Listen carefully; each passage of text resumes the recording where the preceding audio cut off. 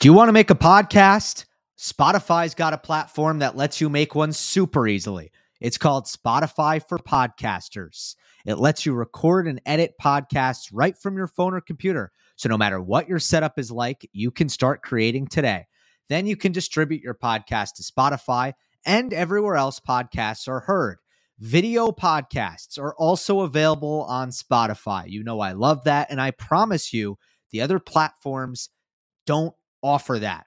With Spotify for Podcasters, you can also earn money in a variety of ways, including ads and podcast subscriptions. And best of all, it's totally free with no catch. I've been using Spotify for Podcasters from the very start. I highly recommend you give it a try. Just don't post on Monday. Download the Spotify for Podcasters app or go to www.spotify.com/podcasters to get started.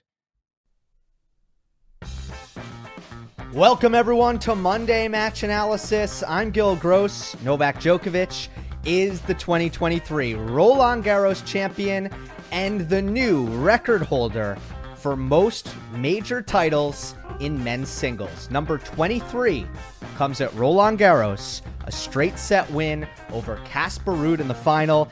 It is the Monday after a major final. One of my four favorite shows of the year. So excited, so pumped to talk about this, dissect it from every angle. I'm going to do something really fun at the end that I'll tease in a moment. But first, let's just address the historical consequence of the match straight away. We'll probably be remembered more so for that, 5, 10, 20, 50 years down the road than the actual tennis that was played. Djokovic takes the lead in the slam race at a time when Nadal's future is uncertain and Roger Federer is retired. And I've said this a lot, and it's not anything profound, but once you reach a certain level in this sport, the main goals are to win majors and to be number one in the world. You hit a certain level, and those are the two pillars. That's what you want to be doing. And Novak has now done those two things more than anybody else. You got the year-end number ones. You got the weeks at number one. You have the major titles. Another thing is now Djokovic is the only man to have won all four slams 3 times or more. So there's a surface versatility accolade right there, certainly. I was thinking, what's the next record? Like, what else is there for Djokovic to really do? And the only one that I can think of that's really central is titles, most total titles. And that right now belongs to Jimmy Connors, who has 109. Novak now has 94. So I think that's the next chase. Not that that's something that I think has been on the forefront of Novak Djokovic's mind, but there's no longer a lot of records that you kind of look at and Novak doesn't have that aren't specific to, highly specific to certain conditions, right? So that's kind of obviously the weight of this, and it comes at Roland Garros. And I said in the preview, obviously, it has been over the last 3, 4, maybe even 5 years. There have been so many twists and turns in this slam race.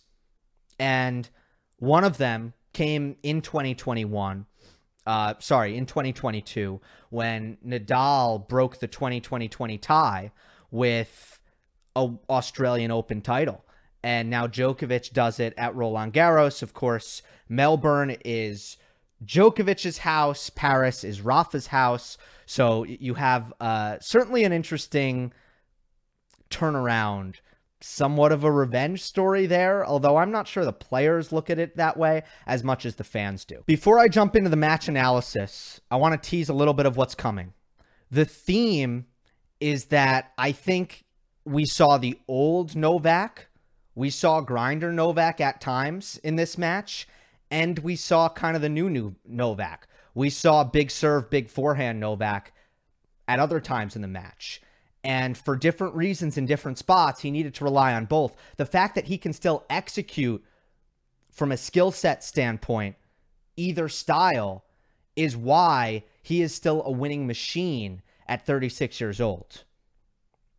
At the very end, I'm going to present an argument that of all of the titans of longevity that we've seen in the modern era, I don't even know, modern might be too broad a phrase, the most recent era, like I'm talking the 2000s, where we have had these unbelievable titans of sport in general, but most of them have been playing for a long time. You look at LeBron, you look at Brady, and then in tennis, you look at not just Nadal and Federer, but you also look at Serena. Well, I'm going to talk about all of those guys, and I'm going to compare it to Novak. And I'm not saying that unequivocally Novak is more impressive, but I do think there's an argument there, and I'll present it, and we'll see what you think.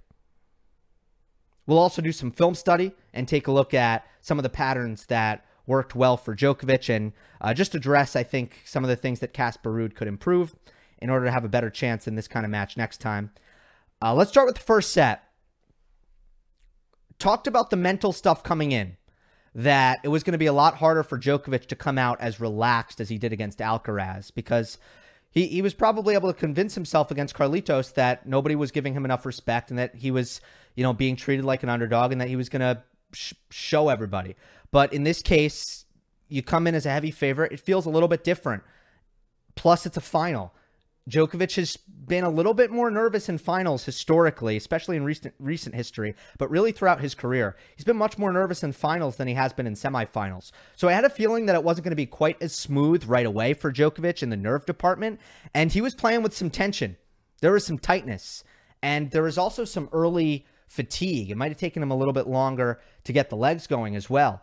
And it was Ruud who came out relaxed, no sign of nerves, and really asserting his weapons, particularly his forehand. Not only is Ruud's forehand firing, but Novak's having some trouble defending, a little bit of trouble moving. Again, just looking physically a little bit strained at the very start of the match. So Casper ends up winning long rallies. He keeps winning rallies. Over 5 shots, he has a huge advantage. Over 9 shots, he has a 14-7 advantage heading into the tiebreak. Now, Djokovic was still returning well. He started to defend better midway through the set. He recovered a break of serve at 4-2, forces it to a tiebreak. So now we go into the 6th tiebreak of Djokovic's Roland Garros campaign. He comes in 5-0, 13 winners, no unforced errors. Anything going to change? He going to make any unforced errors? Is he going to make any errors, period? No, he's not. Not a single error. But the key was the first 3 points of the tiebreak. Starts with a 16-shot rally. Ruud hits this big forehand cross-court out of the corner. He's trying to build something offensively with his forehand cross-court. And Djokovic, on the run, just throttles it down the line for a winner. Ruud hit his forehand so hard cross-court that he wasn't able to recover. And, with Novak saw the open court, and even though he was on the run, he was able to exploit that open court. Forehand winner, 16-shot rally. A lot of running for Novak. So, first point of the tiebreak, it was long, it was physical. How are we going to respond here on both sides? Well, the next point is a 15-shot rally. Novak actually maybe tried to point shorten here because he served and volleyed, but Ruud actually hit a lob on the return and completely neutralized the serve and volley effort. Novak had to retreat way behind the baseline and kind of start from neutral. And Casper, later on in the point, finds this really nice offensive sequence. Big backhand down the line, has Novak off the court, forehand drop shot, Djokovic long run. We're deep into another lengthy rally, but Novak digs it out with his legs, gets to the drop shot. Casper has a look at a passing shot on the backhand, and he tries to go behind Novak, but as he often does, Djokovic read it like a book. He left the line open. He stayed put where he hit the original shot from, and he stayed in the cross court, and it ended up being a really easy put away volley because Ruud thought he was being smart to go behind Novak, but Novak wasn't even recovering or covering the line, so he ended up hitting it right at Novak. Okay, we've played a 16-shot rally. We've played a 15-shot rally. Third point of the tiebreak. It's a 14-shot rally. Ruud hits this sweet, it's the 12th shot of this rally. Ruud hits a sweet forehand inside in on the 12th shot. Novak is on the dead run here. You think surely we have a finish. We have a successful finish, hitting a great forehand right inside the sideline with Djokovic kind of out of position and needing to really track to his right. Well, he gets there. He throws up a defensive lob, and it's perfect. It's super high. It's deep enough to keep Casper behind the baseline, and Ruud misses the forehand inside out, wide. He had no pace to work with. He was in the middle of the court. Novak was recovered because he had all day because the lob went 100 feet in the air. And at this point, both players are exhausted. Ruud misses that inside-out forehand. It is 3-love. At its core, what happened there? Fitness from Novak, defensive skills from Novak, shot making on the first point with the forehand down the line, anticipation on the second point, staying put after digging out the drop shot. Sure, all those things, fine. But none of those things happen without willingness to suffer. And you could hear in Novak's grunting how much pain he was in. You could see his shoulders and his chest moving up and down, contracting in and out because of how strained his cardio was. But still, he was willing to run and run and run and make every single ball, no matter how much running it was going to require. Djokovic was there and ready to do it. Not because he wasn't tired. Not because he wasn't tired, because he pushed through it. How much do we talk about this, like, when it comes to players fatiguing and making shot selection errors and looking for quick finishes, looking for lazy finishes, pulling the trigger prematurely, and oftentimes you give those players a pass. And Novak certainly would have gotten a pass after a 16-shot rally and a 15-shot rally. Surely on shots 8 through 13 of the third rally, if Novak did something that would have kind of spelled out fatigued or tried to bail out at any point, you would have understood it, but he didn't do it. He didn't do it because he understands the importance of that moment, and he knows how to suffer. So here you are, 14-shot rally, 15-shot rally, 16-shot rally, having to desperately cover the court in all three, and you win all 3 points. That, my friends, is how to take a soul. That's how to take a soul from across the net. And from that point on, you're going to get a diminished version of Casper Ruud, not surprisingly. Casper had... Look, he wasn't awful from that point on, but there was an unwise approach shot off of a tame forehand where he got passed. He missed a regulation backhand going cross court, which he missed wide, an unforced error. And Djokovic wins this tiebreak 7-1. The only point Ruud won on was a serve +1 winner, which means Novak made every single ball that touched his racket, and he finishes Roland Garros a perfect 6-0 in tiebreaks. The 9+ shot stat that I mentioned that was 14-7 coming into the breaker, Novak goes 3-0 on the first 3 points in that category. In the first set, we got a tense Novak Djokovic, a tight Novak. But we talk about what goes away when Novak is tight.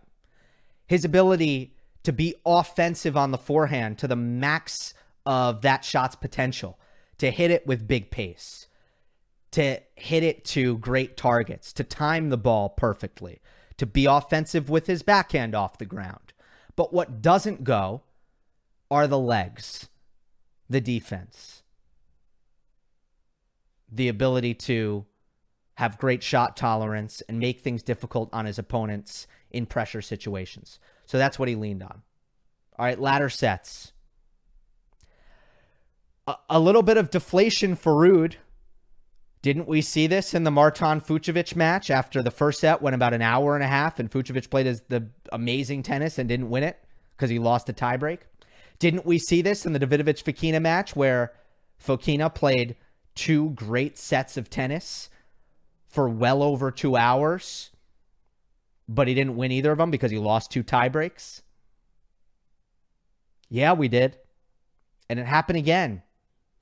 Because when you bring your best tennis and you pour your heart and soul and a lot of your physical energy into a set and you don't win it, there's a hangover. There's a deflation.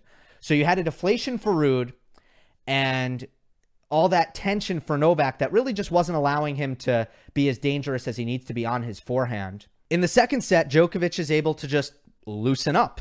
He's got a set under his belt. It's a weight off of his shoulders. We see deflation for Ruud, and we see calmness set in for Novak and confidence.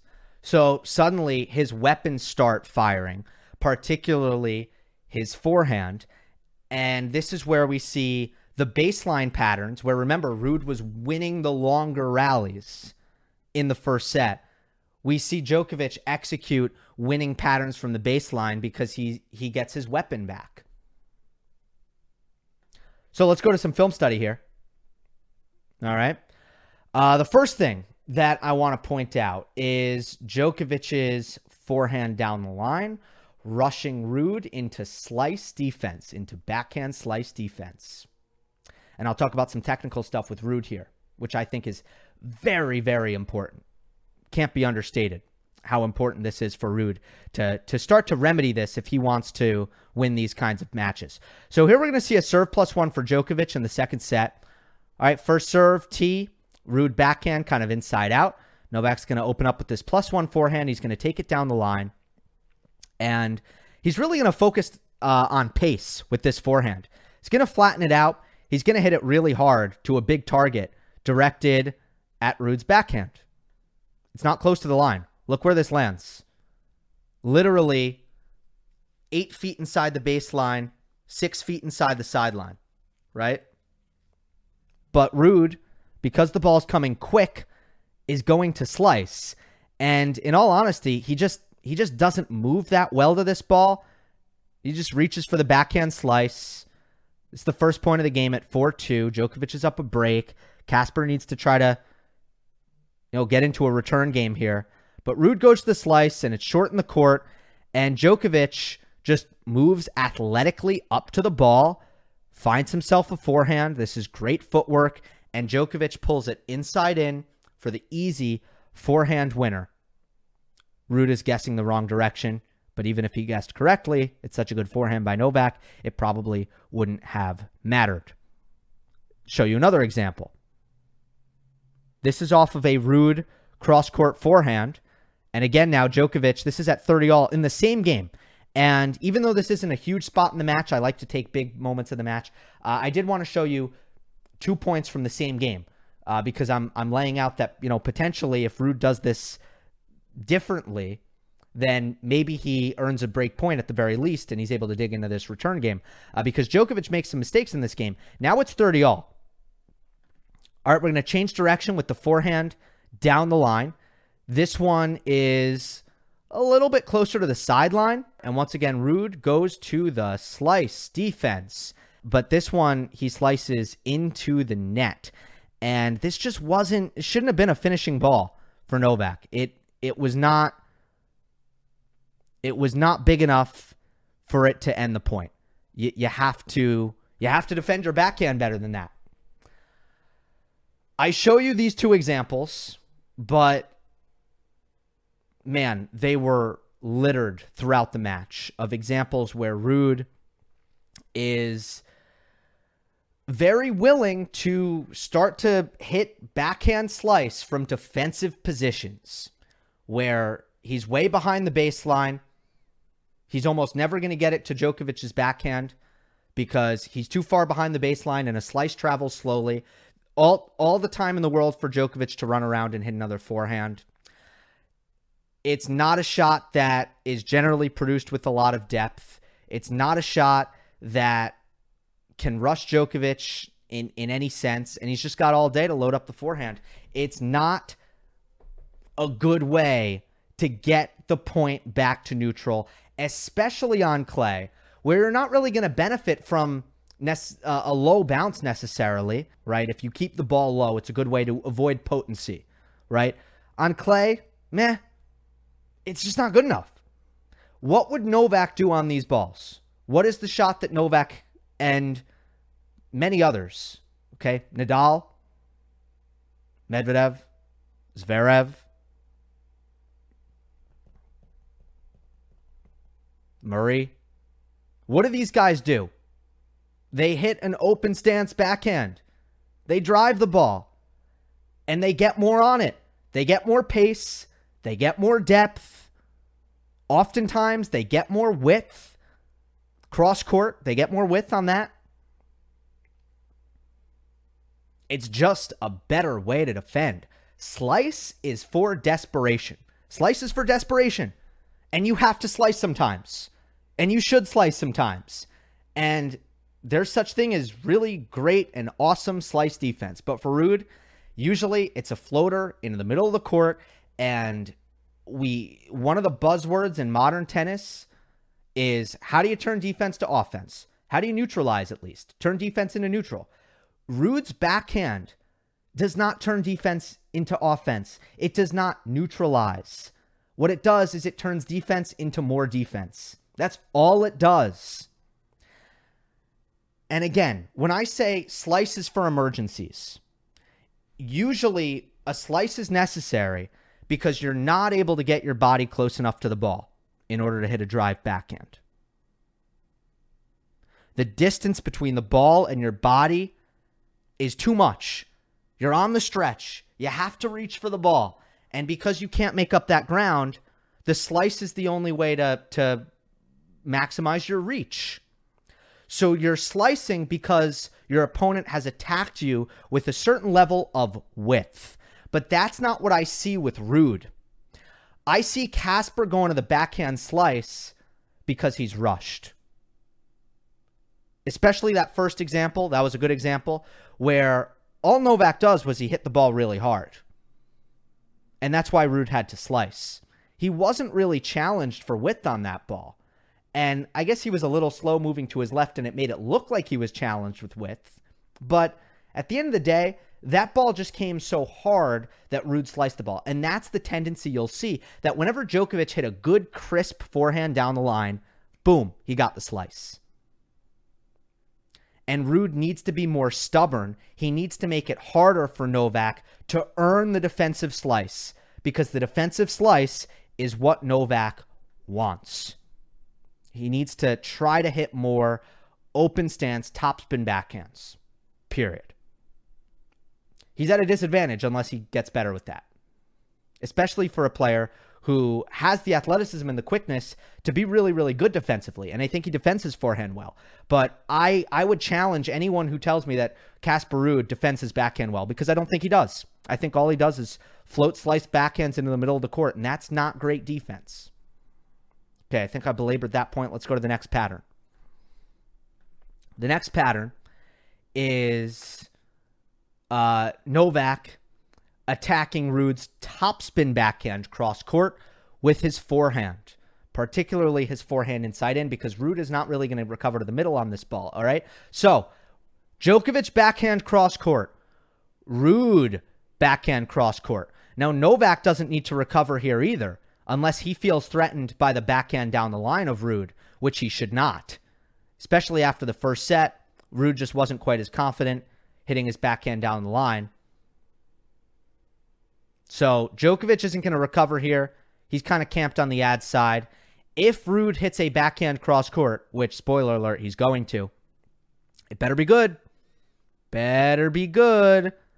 Otherwise, Novak is perfectly positioned to hit a forehand, essentially, because he's not recovered in the middle. All right, so he goes cross court, not good enough. Djokovic gets around it. It's high, it's spinny, and if Novak hit this as a backhand, it would have been unattackable. I don't think Novak, with the amount of topspin and the amount of height, I don't think Novak would have been able to really do anything at shoulder level, well behind the baseline, and Casper would have been safe. But for Djokovic, he knows better, and he understands that. He knows that when Ruud hits that high, spinny backhand cross court, the way he can do damage is by making a forehand. So he's going to get around the ball, and he is going to rope it inside in. Absolutely crushed. Clean winner. Bang. We saw that pattern a good amount.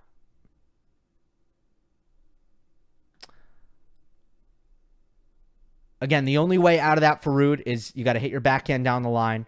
But credit for Novak for being proactive with his footwork to recognize this is my clay weapon right here, and I need to find it and I need to use it. Just like Djokovic left off at the Australian Open. I want to harken back to a storyline. All throughout the Australian Open, when, remember, Djokovic was playing with some limited mobility because of the hamstring thing, we discussed the improved forehand potency. That was a big key for him at that time. And I was curious to see if that was going to continue throughout the year. And to be honest, it did not. But it seemed like it kind of came back, and obviously the elbow stuff might have made all of this even worse than maybe it would have been anyway. But I think by now, yeah, it did come back because Novak's forehand was awesome against Alcaraz, and it was awesome in this match. The forehand potency in the second and the third set here was terrific. He really raced to the finish line. He won 12 out of the last 13 points in this match, in the third set. Ruud in the third set, by far his best serving set. And there was a lot of good serve plus one aggression from Casper here. Again, it was in that category, the best Ruud played all match long. So, pretty serve-dominated third set. We hit 4-5, though. And Novak has an easy hold. And then he breaks at love. He nearly wins the last 12 points of the match, but he loses his first match point. Ultimately, he wins 12 out of 13 points, mostly on his terms. That's the impressive part about it.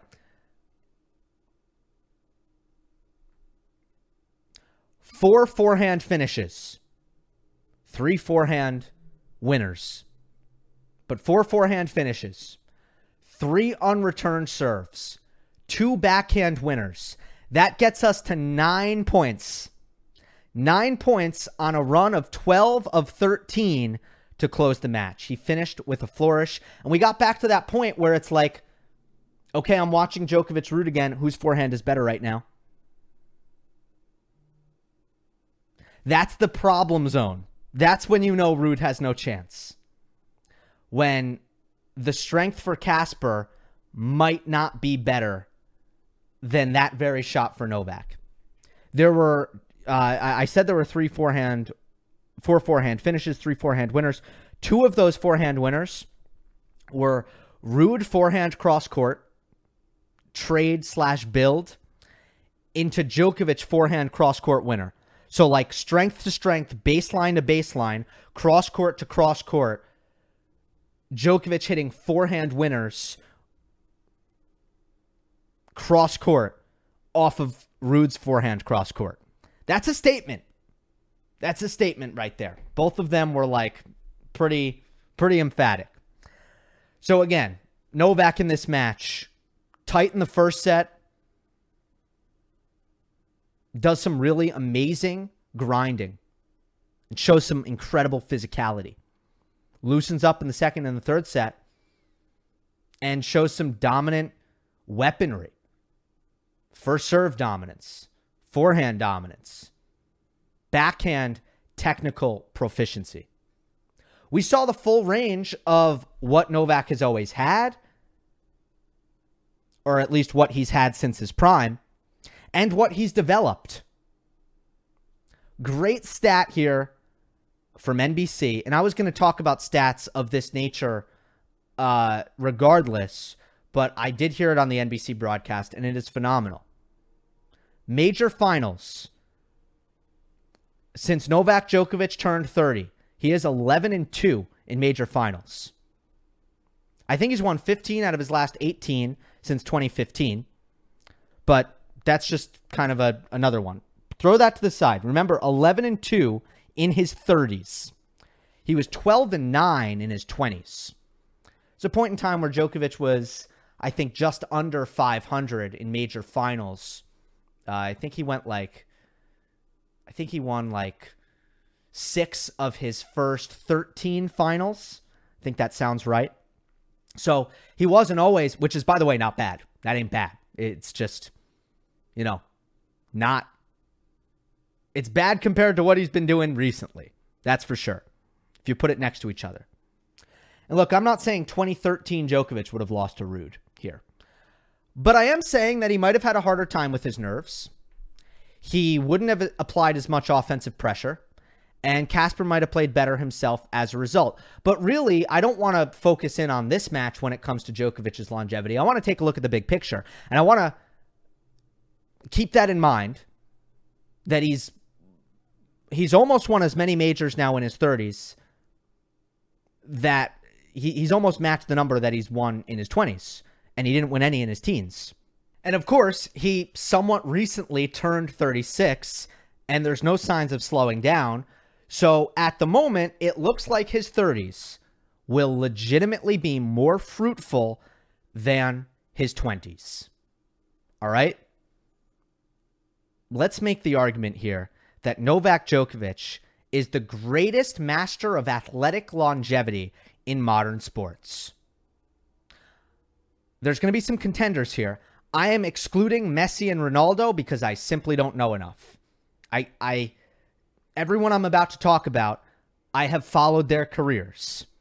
So I feel like I have a good sense and I have a pretty good institutional knowledge of what they've accomplished and how they've accomplished it. Messi and Ronaldo, blind spot for me. So let me know in the comments what you think about those two in comparison to Novak.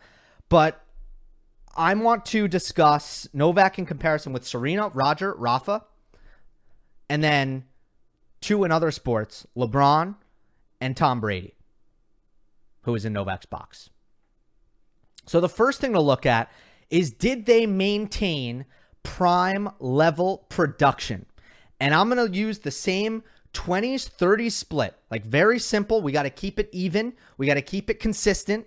Let's look at what these guys did in their 20s and then what they did in their 30s and compare it. Serena first. Serena won 13 majors before 30, and she won 10 after. But if you look at major finals, actually pretty close. 17 pre-30, 16 post. So I think it's fair to say that's close enough where we can give Serena a check mark that she pretty much maintained prime level production. Roger, 16 majors before he was 30, 4 majors after he was 30. That's not close. Obviously, that's not close. Rafa, he won 14, and then he won 8 after he was 30. Not very close. Still we're looking at a little bit over half of his overall major titles. And yeah, am I simplifying it? Yeah, because it needs to be simplified. Because we're talking about entire careers here, and there are a million metrics. Got to keep it simple. All right. So Rafa and Roger, did they age incredibly well into their 30s? Heck yeah, they did. Remarkably well. And look, all of these players did. All of these athletes did. That's why I'm including them in this conversation. So I really need to emphasize, I'm not diminishing any of them and how they all aged, because they were all unbelievable. Brady won league MVP at 40 years old. He won a Super Bowl at 43. Both of those are records. In his 30s, he won 2 NFL MVPs. He won 2 Super Bowl MVPs. And he made 9 Pro Bowls. There's an argument to be made, like Novak, that Brady was better in his 30s and his 40s, that he accomplished more in his 30s and his 40s than he did in his 20s. A good argument. And statistically, there was zero decline whatsoever. So Brady with the check mark, Serena with the check mark. How about LeBron? LeBron is interesting. You know, all 4 of his league MVPs were before he turned 30, but he's won 2 championships in his 30s as the best player on his team, won finals MVP on both occasions. And his stats really haven't declined much overall, especially the important ones. Points haven't really declined.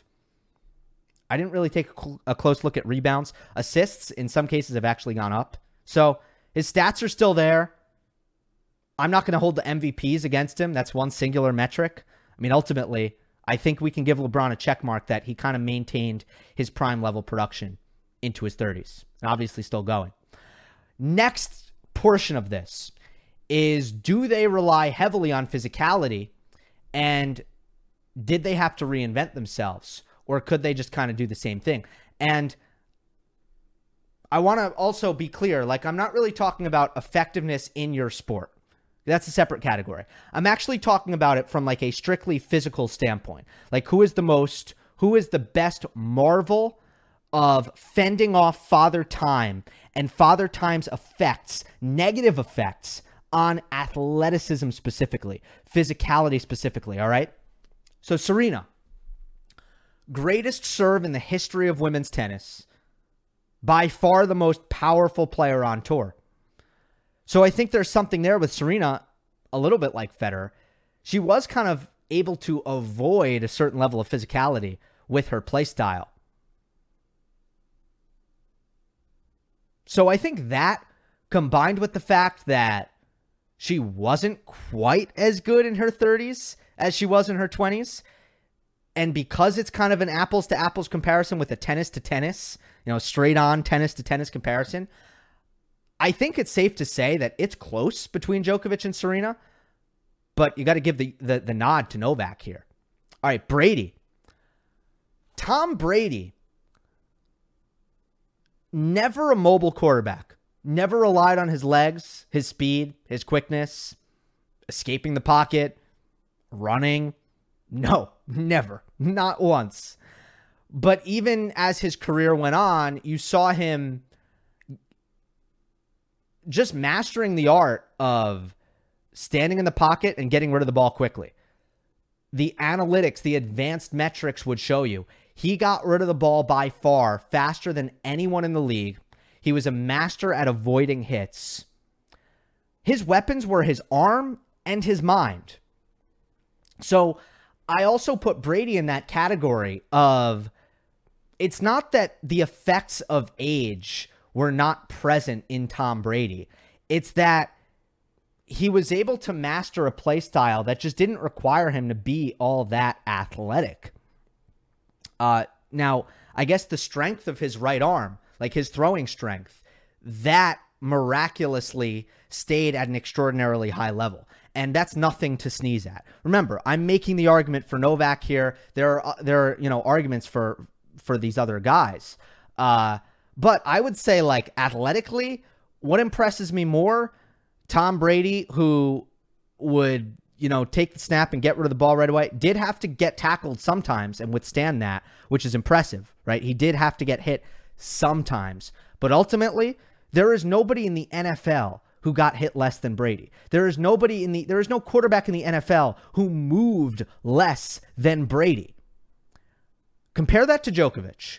Compare that to how physical he can play right now.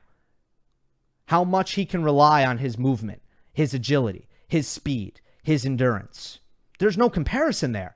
So I think if you look at accomplishments and dominance of the sport, Brady and Novak, honestly, it still might be advantage Brady, or at least it's even, or at least maybe we haven't figured it out yet because Novak is 36, and when Brady was 36, there was still an MVP ahead of him and a Super Bowl ahead of him.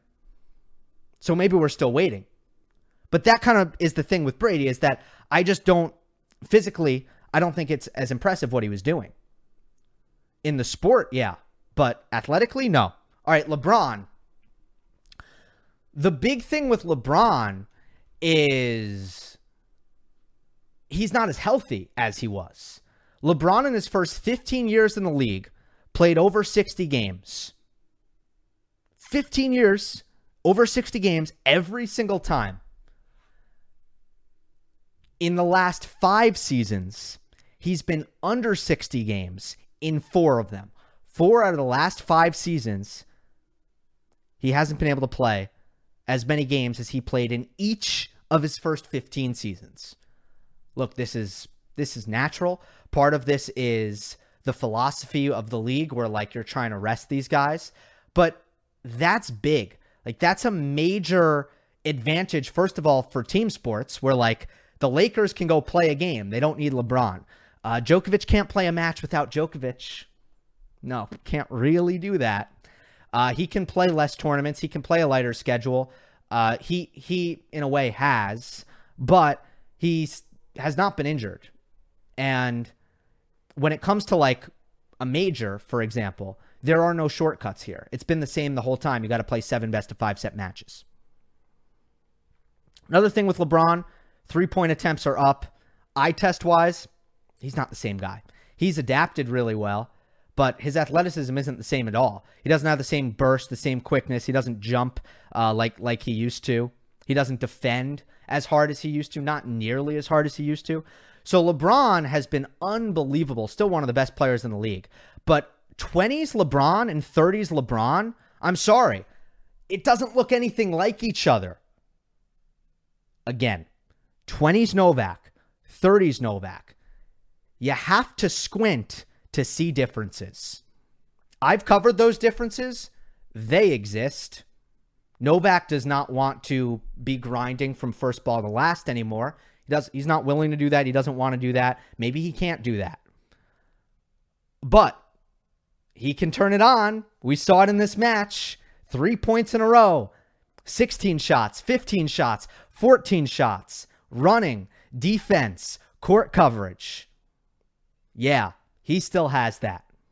So I would argue that Novak is the only guy who, 1, has not declined in his 30s, and 2, relies heavily on his physicality. We've seen great players adapt. We've seen great players maintain a high percentage of what they had, but have we seen an athlete preserve their ability to the extent that Novak has, athletically, physically? I don't think we have. Hope you enjoyed. Don't forget to subscribe. I'll see you next time.